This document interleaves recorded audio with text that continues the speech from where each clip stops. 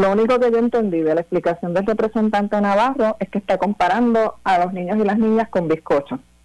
Aparte de eso, es muy difícil entender sus argumentos, sobre todo cuando está hablando de jurisprudencia federal y alegando que está tratando de atemperar el lenguaje de la ley de adopción en Puerto Rico con esa jurisprudencia.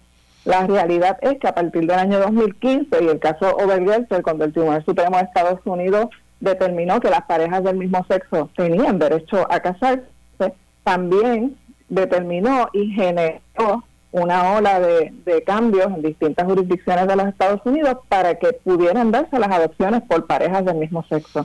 Eso a la luz de la ley local, ¿verdad? Porque como usted bien menciona, se permite tanto el matrimonio como la adopción para heterosexuales, para solteros, para personas del mismo sexo, se permite, ¿verdad? ¿Esto encaja dentro del escenario legal local? El proyecto de ley 1982 no encaja, de hecho, lo que hace es que desarticula el trabajo que se hizo previamente a nivel legislativo, donde sí, la ley de adopción en Puerto Rico en este momento lo permite.